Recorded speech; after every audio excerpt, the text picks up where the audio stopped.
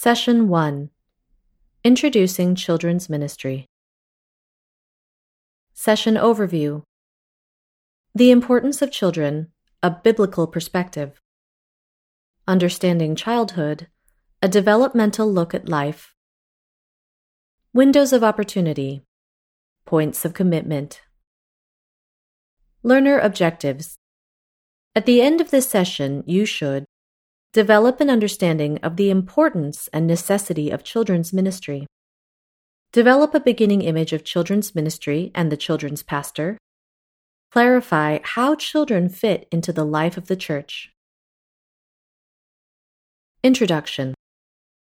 As we begin to investigate what is meant by children's ministry, we need to clarify why ministry to children remains absolutely vital to the life of the church. Our approach must include both a growing understanding of the biblical mandate and the developmental power to grow, evident in even the youngest children. A glimpse into the needs and abilities of children based both on God's revelation in Scripture and through creation remind us of the key perspectives that guide our ministry to, with, and for children in our world. The importance of children. A biblical perspective. At that time, the disciples came to Jesus and asked, "Who is the greatest in the kingdom of heaven?" He called a little child and had him stand among them. And he said, "I tell you the truth, unless you change and become like little children, you will never enter the kingdom of heaven. Therefore, whoever humbles himself like this child is the greatest in the kingdom of heaven. And whoever welcomes a little child like this in my name welcomes me.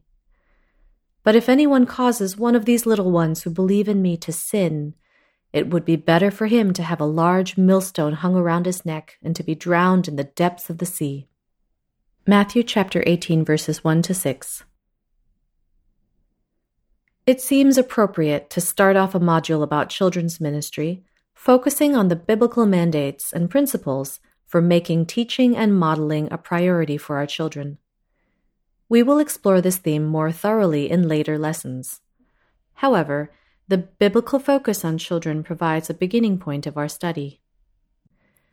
As Christians, the biblical perspective serves as the foundation on which we must build.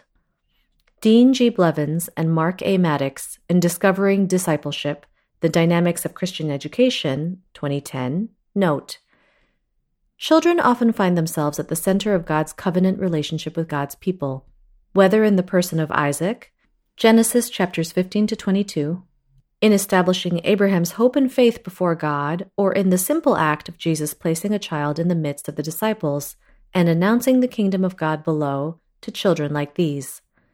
Matthew chapter 18, verses 2-5, Luke chapter 9, verses 47-48, Mark chapter 10, verses 13-16. Children, by their presence within the biblical narrative, signal the presence of God's covenant love and the power of kingdom based not on the inherent goodness of a child, but upon their marginality and people desperately in need of grace. 252. Note that, for Blevins and Maddox, children provide one unique perspective because of their ability to model our need for grace. There may be other gifts beyond this need, but children at least remind us of God's desire to love and protect those who are least able to protect themselves. Jesus' own words remind us of an older teaching in Deuteronomy chapter 6, verses 4-9, where our love for God is mirrored in our commitment to teach the love of God to others, including our children. Verse 7. God's grace in our spiritual lives mirrors the physical needs of children as they grow and learn. The support required in social settings of family and community to provide for children, and the relational encouragement to allow children to express their gifts and abilities for the sake of others. Our scriptural responsibility to guide and teach children revolves around the teachings of our Savior. Indeed, Jesus' warning about our unfaithfulness in leading children to sin rather than salvation provides a sober reminder that our lives are deeply intertwined with children. As we move forward in this study, we will explore the implications of children's ministry for the life of the church, but we also understand the need for children's ministry to exist within a caring congregation, where the care of children remains everyone's responsibility, not just assigned leaders of children. Much more will be said in later lessons. However, the biblical mandate reminds us that all Christians bear a responsibility to care for children and to recognize their place in God's redemptive plan. Understanding childhood, a developmental look at life. In addition to a biblical perspective, we need to also consider the very nature of children as God's creation, particularly at the earliest point of their development. We are created in God's own image, different from any other created being. Based on that biblical foundation, we must learn what makes people so special and why early experiences in our lives are so critical. A good place to begin follows the developmental factors that God built into each human being. We call these different areas of development developmental domains. This developmental understanding will help us minister to children effectively as whole human beings who have physical, emotional, social, and spiritual characteristics. As we better understand the opportunities children face, we will come to understand that each of these opportunities influences individuals over the course of their lifetimes. It is important to understand there are windows of opportunity during developmental periods in the human life cycle where people seem particularly open to a particular kind of learning. If a person does not have the opportunity to learn what he or she is ready for at the peak time, it may be almost impossible to go back and totally reverse the negative consequences. Yet there is always hope.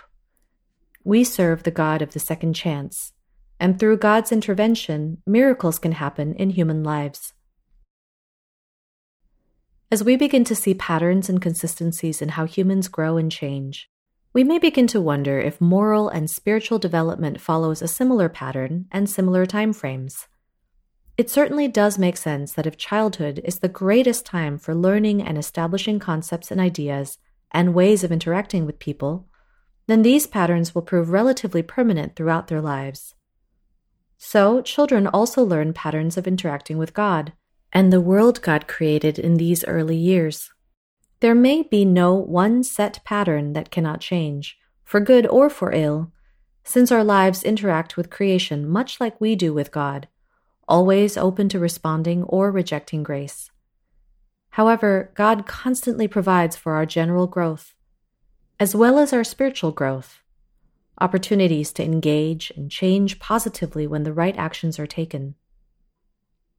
Let's start with infancy and how babies come to recognize that they exist.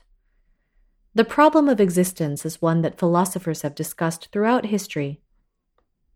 How do we know that we are? How do you know that you exist? While philosophers talk and debate this issue, each child solves this riddle for him or herself. Some may have assumed that this takes place at birth, but evidence suggests this may not take place until later, when children begin to realize they are separate from their mothers and others who nurture them. Self-identity. How do babies come to know themselves? We've all watched babies play with their feet in much the same way they play with rattles or other toys, examining them with their mouths, dropping them and picking them back up.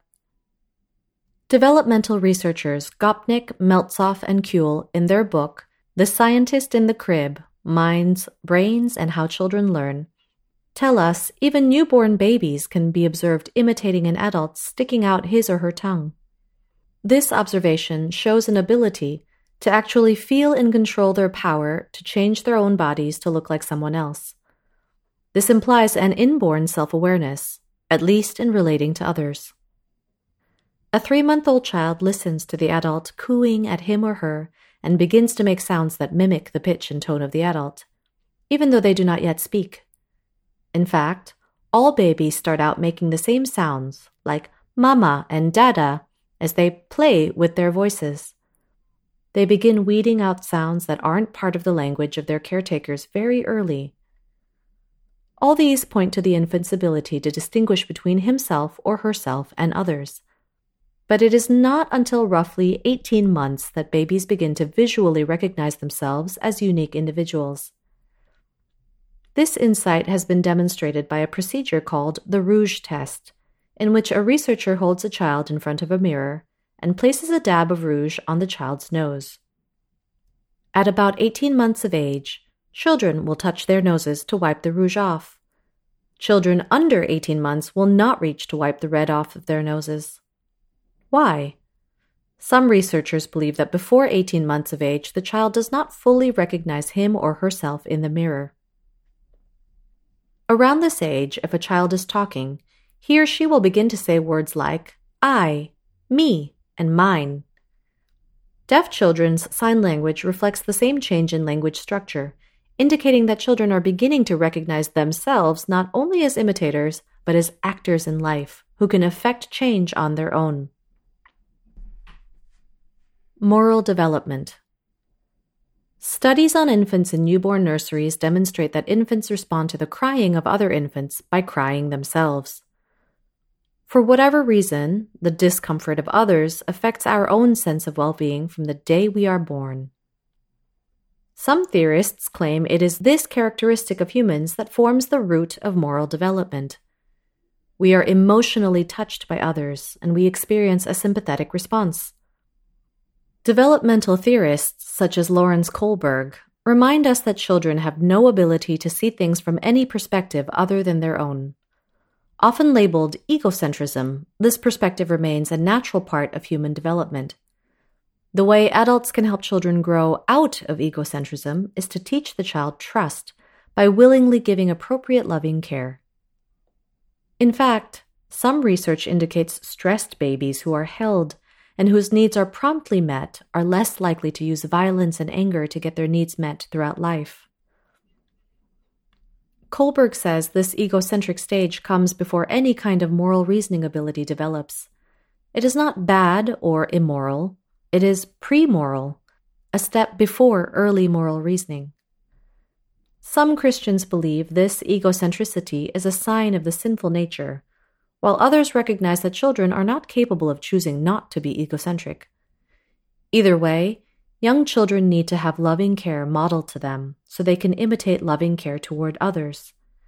This principle of loving care is one of the bases of moral and ethical behavior throughout our lives. Some researchers have linked moral sense to the child's ability to recognize that something is wrong with an object. For example, a child may become upset by a broken toy or a doll that's missing an arm. This happens about the same time that a child visually recognizes something wrong with him or herself, as in the Rouge test described above. A child who is talking will begin to say the words bad or good. This may indicate the child has some understanding of right and wrong. However, the use of these words is also strongly influenced by the words used by caretakers. Labeling a child good or bad does not contribute to moral development. Instead, it may cause a child to feel shame in a way that interferes with his or her ability to make personal judgments about right and wrong. Actions and decisions can be labeled as right or wrong or good or bad. However, children should not be labeled because these early labels influence how a child perceives him or herself morally. As children develop in other areas, their ability to think and act in genuinely caring and moral ways, follow rules for the good of the community, understand the consequences of their actions, and respond obediently will grow, especially when these traits are recognized and affirmed by those people who matter to them. Brain development. In recent years, we have acquired much knowledge about brain functioning and brain development. New technology, such as computer-assisted tomography, CAT scans, and functional magnetic resonance imaging, fMRI, actually shows researchers what happens in the brain under different circumstances. This research leads to a number of valuable insights about brain development. The brain regulates every single activity of our lives, from breathing to decision-making. At about 2 years, the electrical connections in the brain that stimulate learning, synapses, form at a faster rate than at any other time in life. Do you see any connection to what some people call the terrible twos?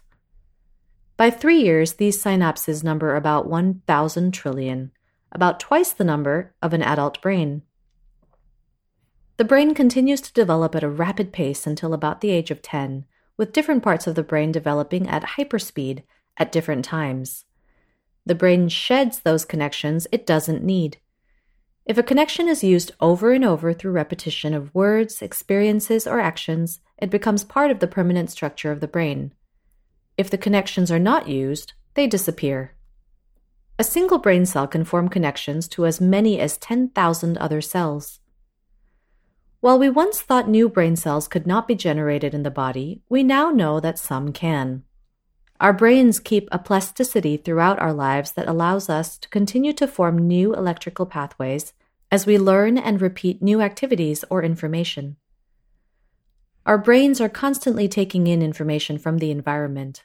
At any second, you may have as many as 50,000 bits of information coming into your brain through sight, smell, taste, touch, or hearing. You learn to screen out the stimuli that you don't need at the moment. Children have less experience screening, so they are often more distractible or sensorily stressed than adults. Brain-based research reveals a number of key factors about children. Emotional engagement creates chemicals in the brain that promote learning. Challenge and emotional security promote learning. Threat and fear inhibit learning. Children need a language-rich environment to stimulate brain development. Movement actually promotes learning, although sitting may also require attention that is not available for learning. Good nutrition, hydration, plenty of water, exercise, and sleep are all necessary for the learning brain to function at its best. Of all the developmental aspects presented so far, plasticity is most critical to long-term outcomes. Plasticity suggests that children's ministers can lay some of the foundations for how children's brains will be organized as they move into the adolescent years when they begin to formulate a stronger image of who they are and will be as adults. In other words, what a child sees, hears, and feels over and over through a children's minister may become a relatively permanent part of his or her brain structure. A child's thinking processes throughout adolescence and young adulthood, and even for the rest of his or her life, may be affected by what happens at church. Wow, what an opportunity, and what a responsibility. But do not forget that negative experiences will stick with kids as well, and maybe more so because of the emotional response they generate. If a children's minister or Sunday school teacher communicates to a child over and over that he or she is a troublemaker or a problem, this may shape the child's thinking for years to come.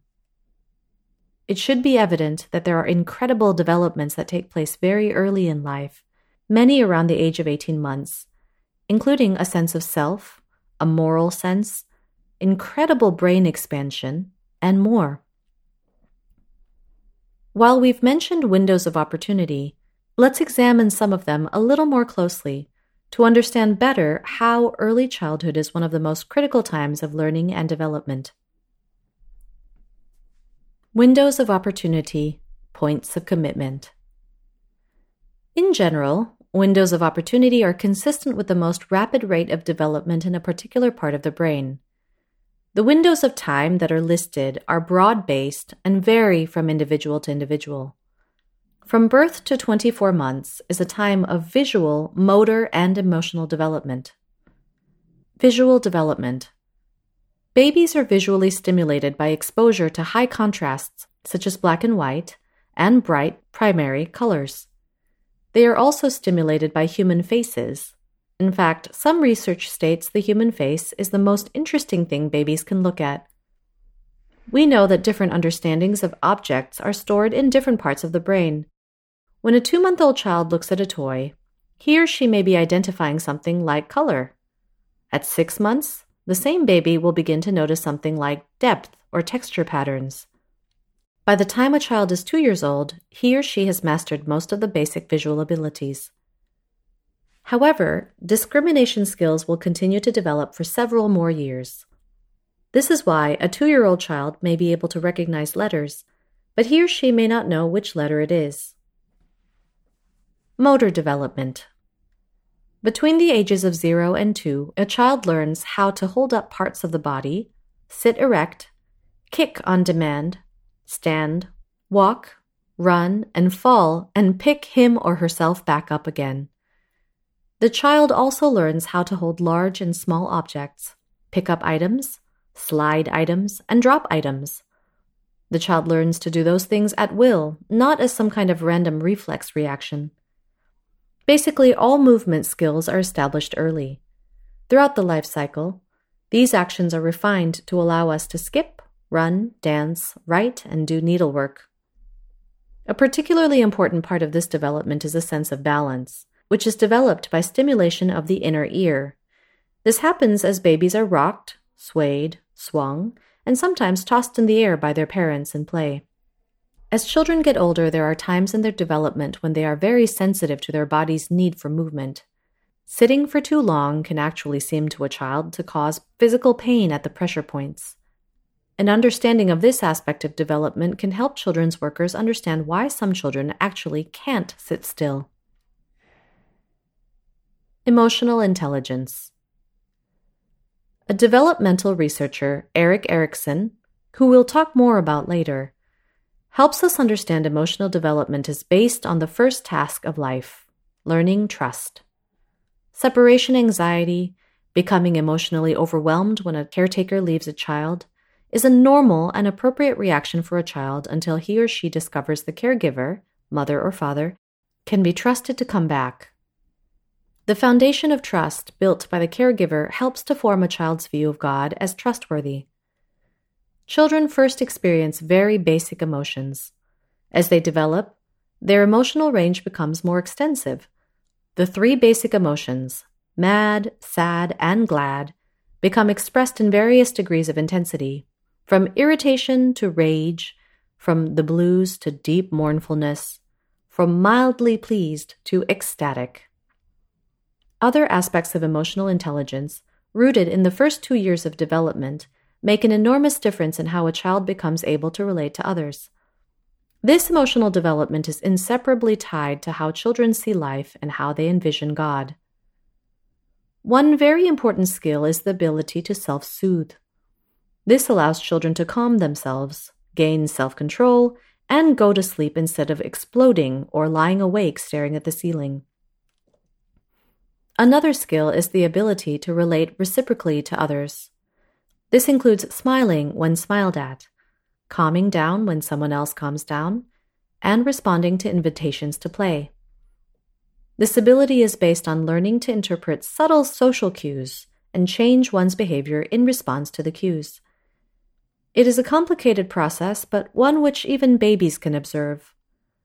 Children need to see approval and encouragement, such as smiling, when they act appropriately. They need gentle disapproval, non-emotional reactions, when they behave inappropriately. Disapproval should include redirection to help children make better choices. You have seen children explore many ways of getting their needs or desires met, from being cute to throwing a fit.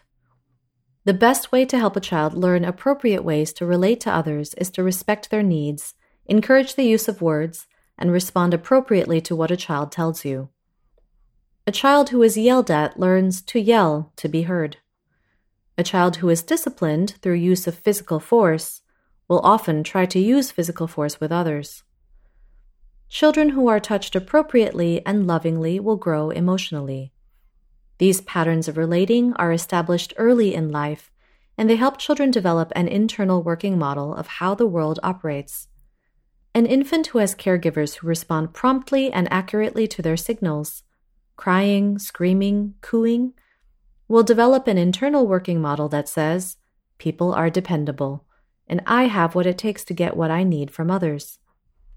A child who does not have caregivers who give prompt and accurate responses to their signals will develop an internal working model that says, people are not dependable, and I do not have what it takes to get what I need from others. The development of an internal working model begins to stabilize as early as 18 months. Children need loving responses as infants, and they need limits as they grow. Children who grow up with inconsistent boundaries are likely to be emotionally unstable. Kids need to know limits in order to function safely within them. But limits must be reinforced through repetition. Limits must be enforced with love and consistency in an unemotional way in order for children to feel safe. Children learn better by responding to positive encouragement than by trying to avoid punishment.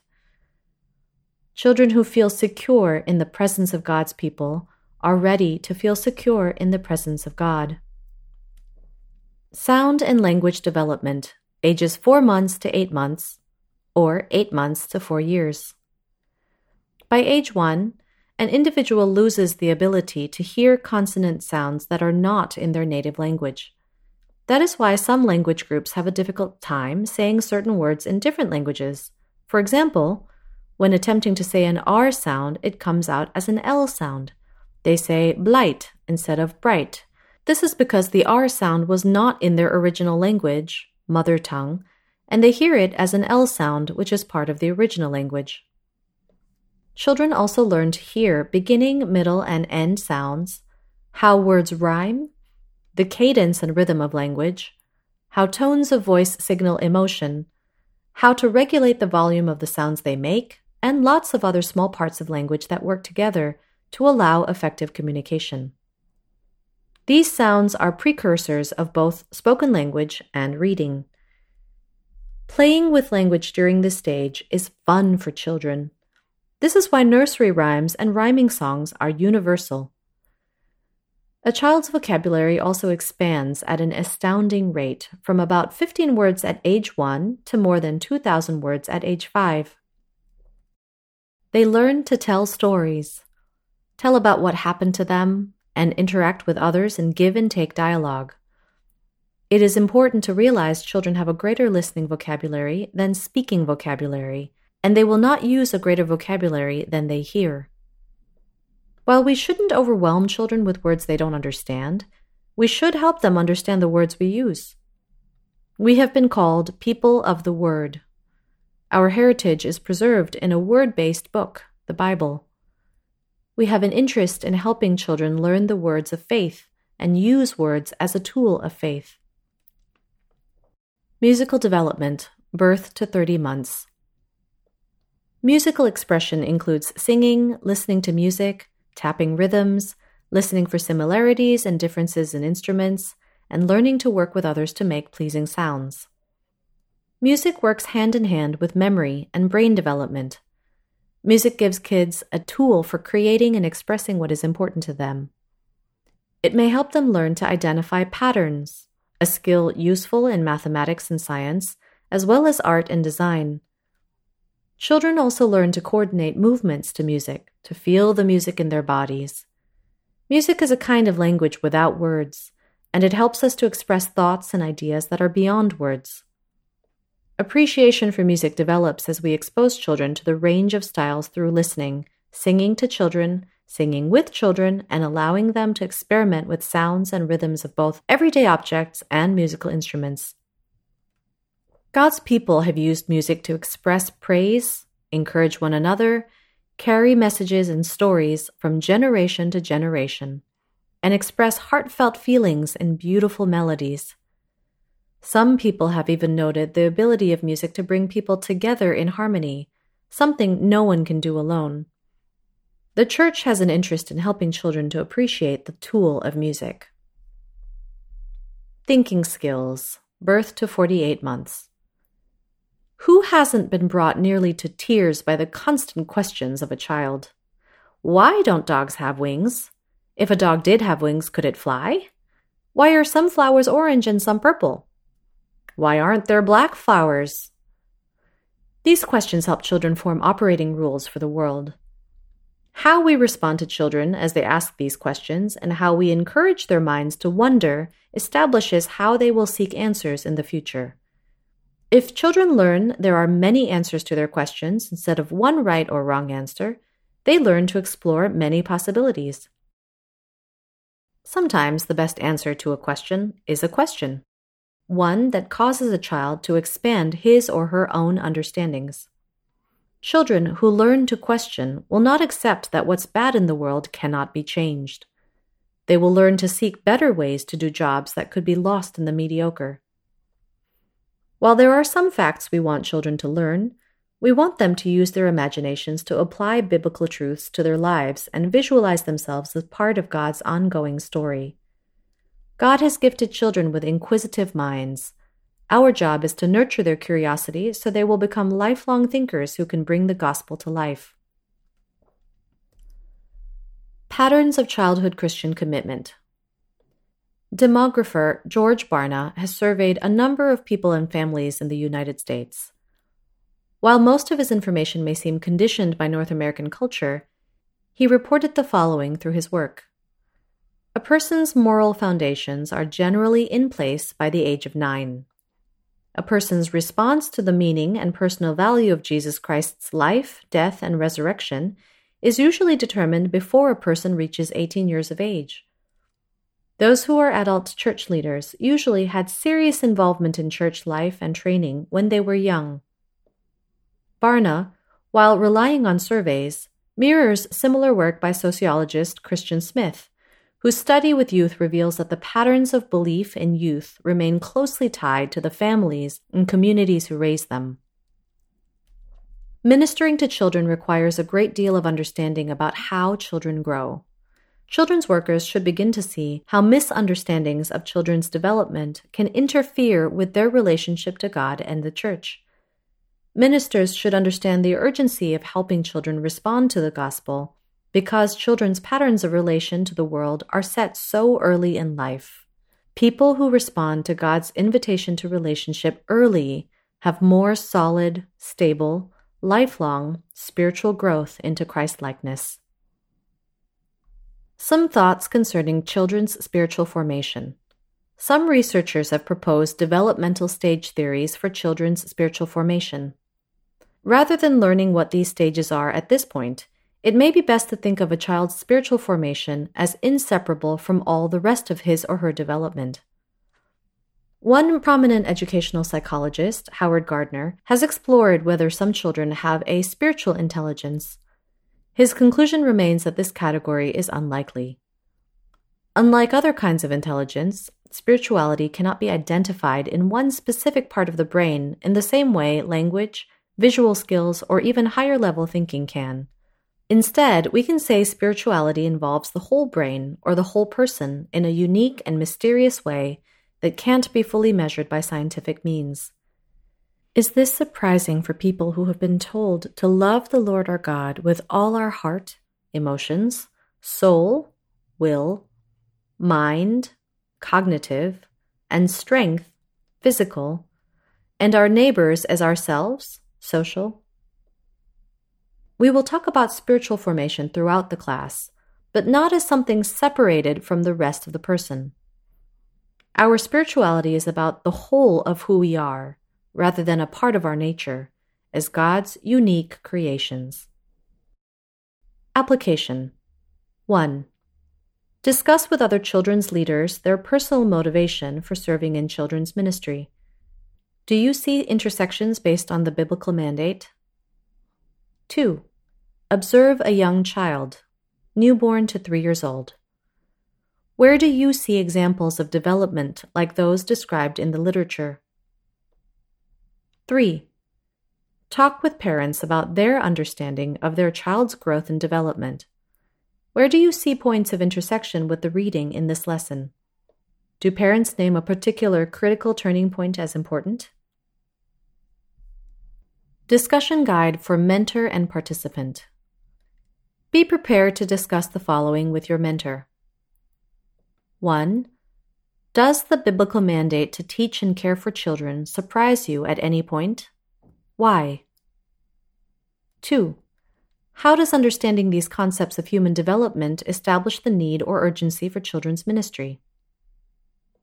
3. What do facts about a children's self-identity or early moral development mean for children's ministry? 4. How do insights in brain development confirm or change what you know about children? 5. Which of the critical turning points seem most important to you and why? Review your answers with your mentor, then respond to the following. How many responses focus on supporting children, particularly in areas where they are not yet fully self-reliant? And how many answers focus on empowering children? Which of these answers support the goal of living Christ-like relationships? Why? What do we need to add to our list to make our approach more comprehensive, more faithful? Which do we need to add to the role of the children's leader as one who both supports and empowers Christ-like relationships with children?